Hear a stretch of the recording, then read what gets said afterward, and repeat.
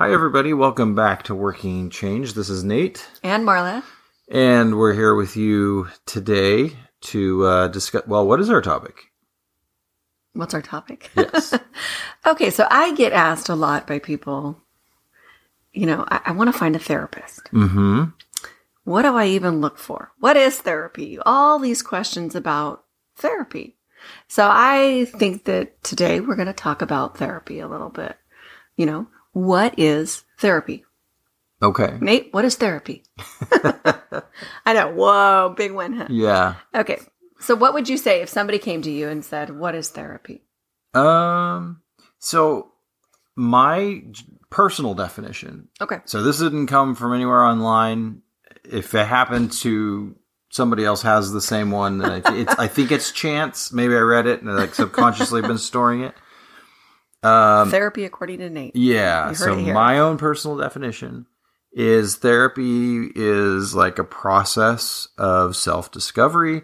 It's aided by someone with professional and educational training. Okay. I think I like that. So a process of self-discovery that is aided by somebody with professional or educational training. Yeah. Okay. That's kind of what I would look specifically at as therapy. It can look very different from therapist to therapist. And so I think that's generally what you see. But I don't know every therapist. And so some people may have very different, ideas of what therapy is. Okay. So let's just leave it there and kind of expand from there. Okay. So who is therapy for? Because I get people that are like, I don't know if therapy's for me. I think the other thing that I get, and maybe this is a little bit of a tangent that you don't want to go down today, but, what's the difference between coaching and therapy? Who is therapy for? Is therapy for me or is coaching for me? Or, do I really need therapy? So I do think that's a good question. I think it might fit under the type of clinicians. Okay, we'll come back to that. So so we'll table that for just a moment. But I think it's an important question to answer. Okay, so who is therapy for then? Okay, so I think that for most people, there's kind of the classic, anybody who has a psychiatric condition or thinks they might have a psychiatric condition.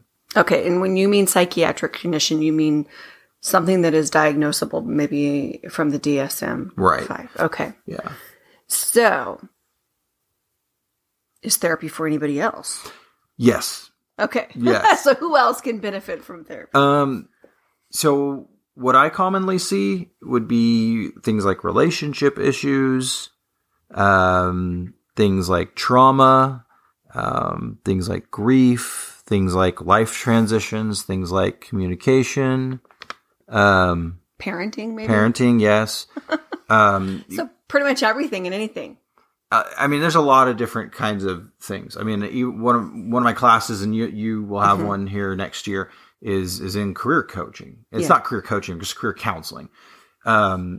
It's not a principal focus of what we do, but we do have a class in it, and you get a bunch of resources, and it's something that I'm a big proponent of the wellness model. As anybody that listens to this knows, we have our whole series on the wellness model, and part of that is occupational. So, right.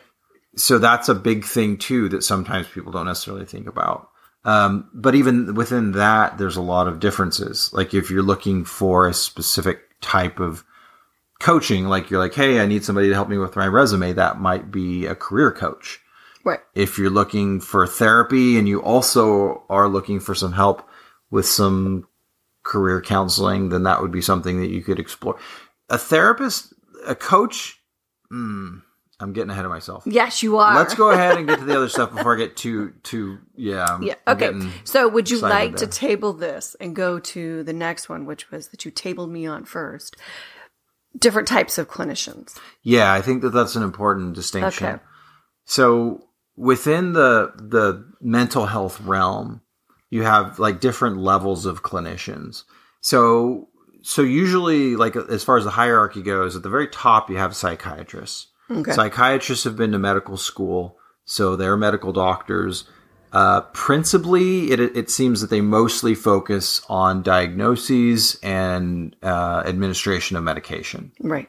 So that's your psychiatrist. Your psychologist has a PhD or a PsyD. So they're a doctoral level clinician. They don't have a medical degree. So I believe in most states they cannot prescribe medication. There's been a push for a long time to try to get that changed, but there are some states that are allowing that, but you have to get like almost like a certificate or like take some extra classes for it. But there are some states, I think, in the East Coast that do allow it. Okay, is that something that came up in your schooling? Yes, there was a gentleman in one of my classes that was going to get his PsyD, and he wanted to do it mainly because he wanted to prescribe. And so I know that, like, in some states, maybe I'll look this up. That's what you were told. Okay. Yeah, and I'm not sure how that works, but typically, yes, a psychologist doesn't prescribe. In California, at least, they do not. In our state, that does not happen, that I'm aware of. So again, highest level would be your medical doctor. Mm-hmm. Next level would be your psychologist, which is your doctoral level. And then there's kind of like a little tree from there where you have 3 different branches. Mm-hmm. These are all master's level clinicians. So these clinicians have master's degrees. And the 3 different types are social workers, mm-hmm. marriage and family therapists, and clinical counselors. Okay. So you and I represent 2 different branches there. Right. I'm a clinical counselor. You are working on your marriage and family therapy degree, although I guess technically you're what, a master's in psychology? I'm getting my master's in clinical psychology. So I do have the option to dual license or to get the degree so I can do both.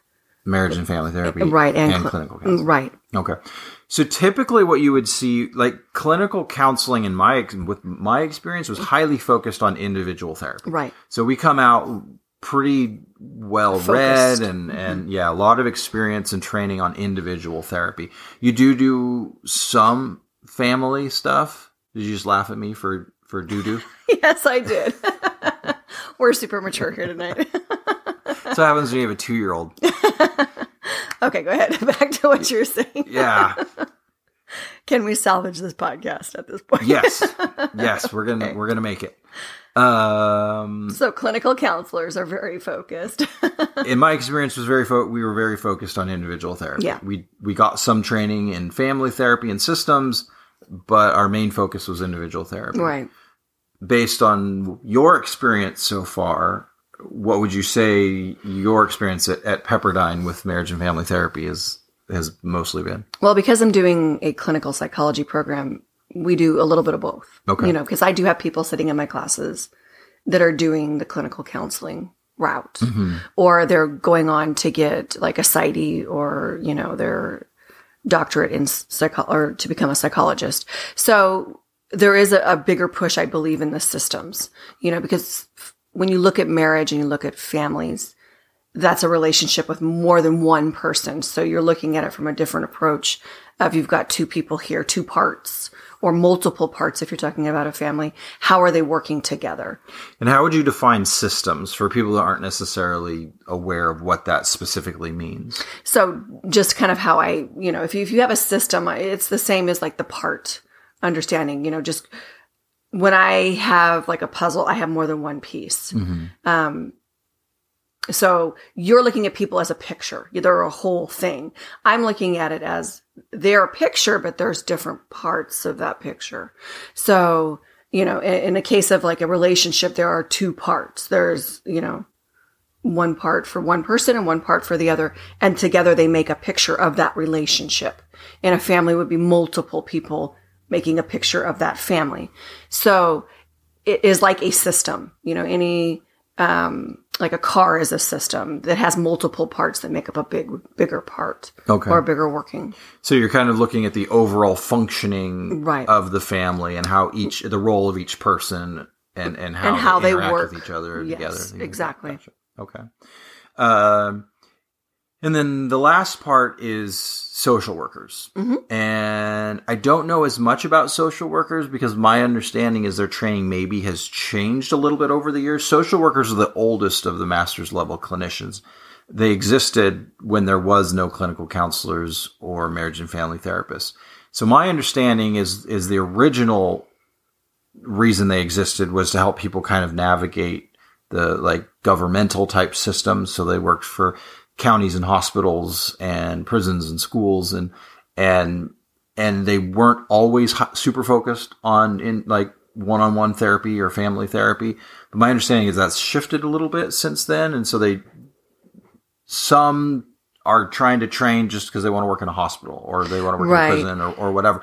But some are training because they want to become like one-on-one therapists or exactly. couples therapists. So it's a different perspective. When I looked into whether or not I wanted to do which route of the three areas that we're talking about, I looked into social work, and the focus is mainly, like you said, on the system, like as a society, how to navigate through different societal systems, like from a government kind of perspective.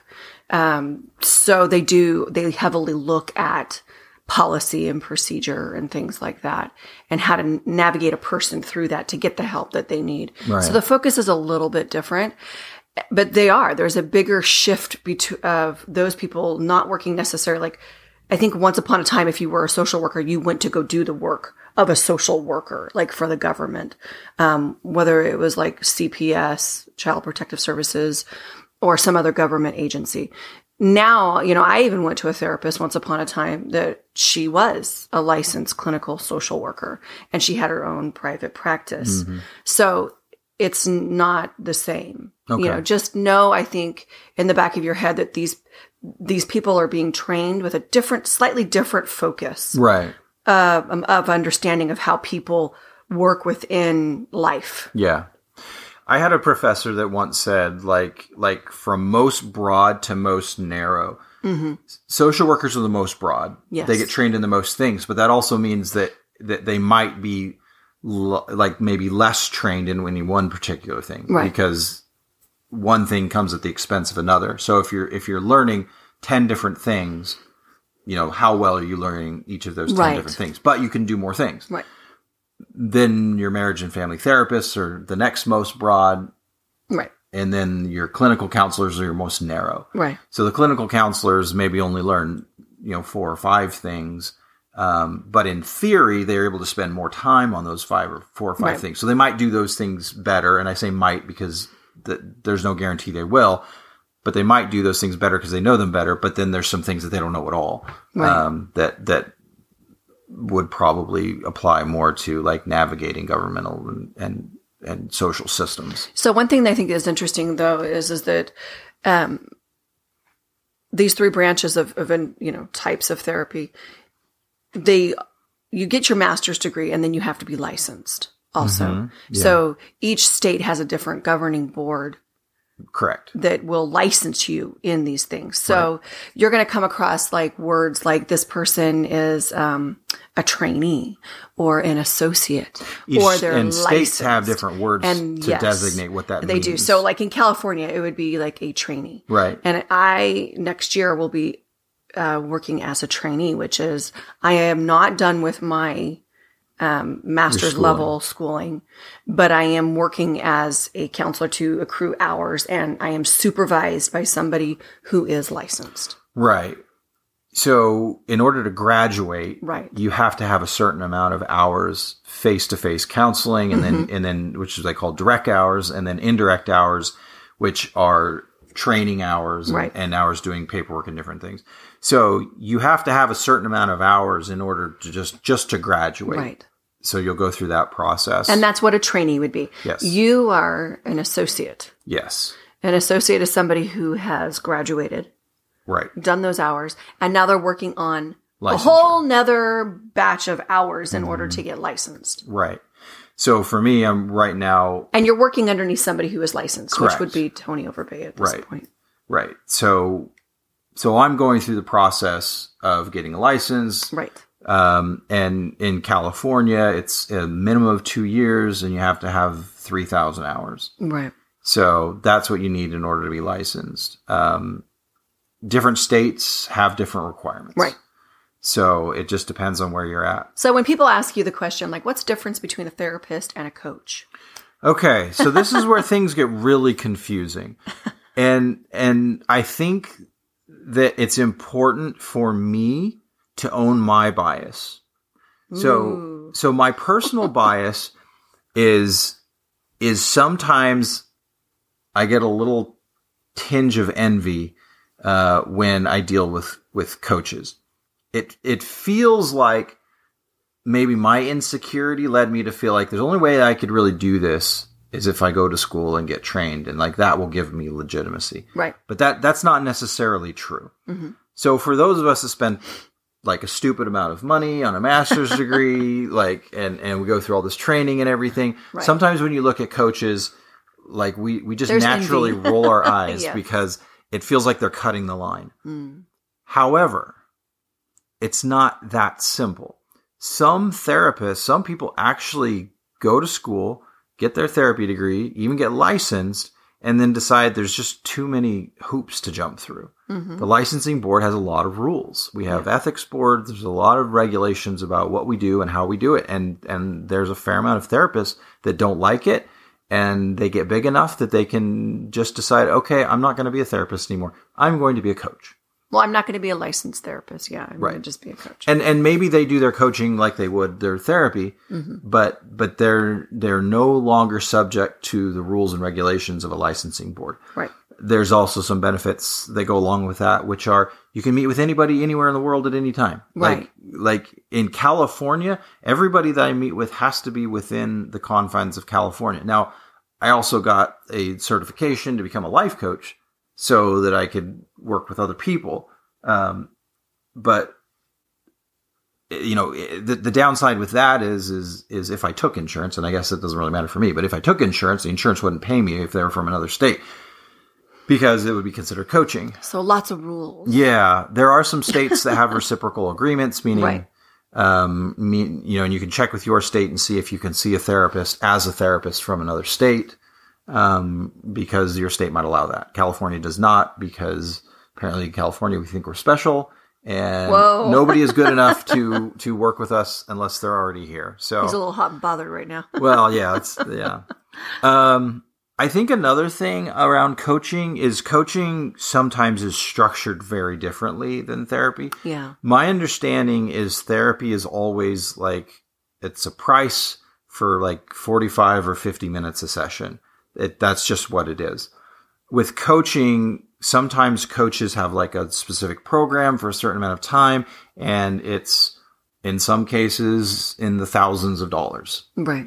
So a certain program could be $8,000, which, I mean, you can get a lot of therapy for $8,000 depending on the price of the therapist. But,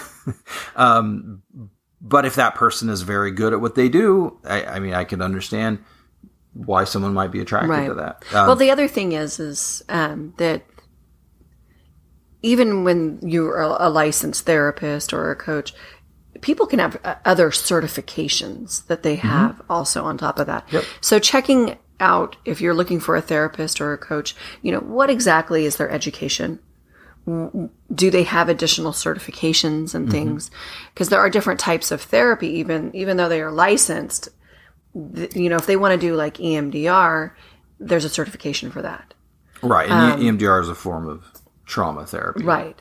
And so you want to make sure that people have like the correct certifications and know how when you go to them. I think, so I hope I didn't sound like I was picking on coaches, because I didn't mean to. I wanted to like... No, there are some fabulous coaches. Yeah. But I think that I have to also pick on therapists a little bit, which is... Like, one of the things that I find slightly annoying is some therapists just say they do everything. And that makes me a little nervous, because some things seem to be pretty specific. For example, trauma. Yeah. If trauma is not a person's listed specialty and you call them up and they say they do it, I would probably have additional questions, because you want to make sure that what you're getting is really suited to what you need. If you're just like, hey, I just need some general life help, probably most any therapist could help you with that. But if you have something that's very, very specific, like, so for me, I look at myself as my biggest strength, I believe, is anxiety management. I mean, that's something that I've dealt with my whole life. I feel like I've got a really good grasp on it. It's not easy, but I think I have some pretty good explanations and some pretty good tools and some like pretty good ways to cope with that. So that's what I think I do best. I have some other things that I also feel like I do fairly well. I have met with just a handful of people with really severe psychiatric conditions. So if people come to me with something pretty severe, I typically will tell them that's not something that I do much of. And if they really wanted to see me, we could explore whether or not that would make sense. But I try to let them know, like, that's not necessarily something that I considered one of my big strengths. Some therapists do that. Some therapists take everybody, and I don't know if that's the best approach, but that's just the way I look at therapy. Right. So how would you go about finding a therapist? I get that all the time. Marla, how do I find a therapist? Like, I think I need therapy, but I don't know, like, what I'm looking for or how to find them. Yeah. I mean, there used to be, back in the day, we're so old, a Yellow Pages. You can just look in the Yellow Pages. Yeah. You can Google it now or whatever not. But what else would you do to find a therapist? I think Psychology Today is probably one of the largest databases in the U.S. Okay. Looking for a therapist. You can look up by geographical area or state. They have a lot of different filters, so you can filter for someone that specializes in what you're looking for. Right. You can filter by cost or insurance or all sorts of different things. Education level, right. Certifications. Right. Yeah. Now, female, male, I mean, even gender. Yeah, yeah. You can get a lot. You can really drill down quite a lot with it.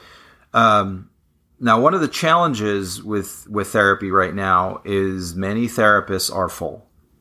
It's like, it is hot right now. So, I know of some that have space. I have a little bit of space, but most people, it seems like they have as many clients as they want. Right. So sometimes it means, be prepared to make a lot of phone calls. Right. And be prepared, I think, to wait a little bit too. I've heard a lot of people say, I called this therapist and it's been a couple days and I haven't heard anything back. Would there be reasons why you wouldn't call somebody back immediately if you're a therapist? I think I have a couple, but what would you say? Well, I mean, in my own experience, sometimes you just get really busy and you're not totally paying as close attention to your phone and your messages as you would like. I know that sometimes you set aside time, and so every few days you review all your messages. I try to be better. I try to get back to people within 24 to 48 hours, but sometimes it's just not possible. What were you thinking of? Well, I was thinking, it just depends on the size of the practice. If you're an individual and you don't have like a secretary or something, it is all you returning messages and whatever not. Right. If you have clients all day, you're not going to be returning messages until later in the evening or early in the morning or in the middle of the day, whatever time you've set aside. So it may take 24 to 48 hours to get back to somebody.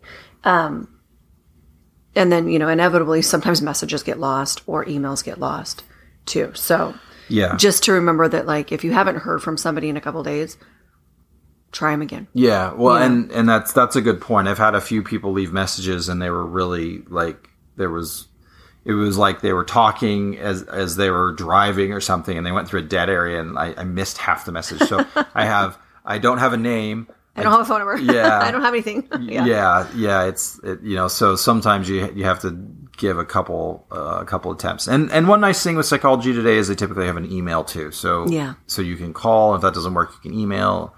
So either of those are options. So another good option, I think, is to just ask your friends. Yeah, referrals. Referrals are great. Or if you have a therapist that you've liked and they're full, ask them for a referral. Or your doctor. Yeah, your doctor might work with therapists. Psychiatrists, I think, typically have kind of a list of therapists that they send people to. So, yeah, referrals are always good because at least one person has had a good experience. Well, and you will also know, like if you're talking to a friend and maybe your views and values align, that you might have a better experience. They can get down to the nitty gritty and tell you like, oh, this is kind of what my experience with this person was. Right. So you can say, that's not my cup of tea, or yeah, great, let's do that. Right. I think one of the things that is also important to mention is the limitations of therapy. Yeah. What do you expect? Well, so we do have our own legal requirements that we have to follow. So when someone is talking to a therapist, the therapist should keep that confidential. There are a couple of exceptions. One is if they are seeking consultation on your specific case, and they wouldn't be telling anyone your name and address and anything like that. But it would go something like, hey, I have a client that's experiencing this issue. Like, we've tried these things. It doesn't seem like it's working.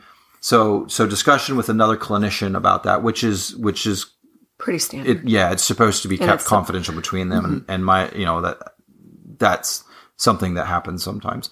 Outside of that, there's really just the three limitations, which are child abuse, elder abuse, and imminent danger to self or others.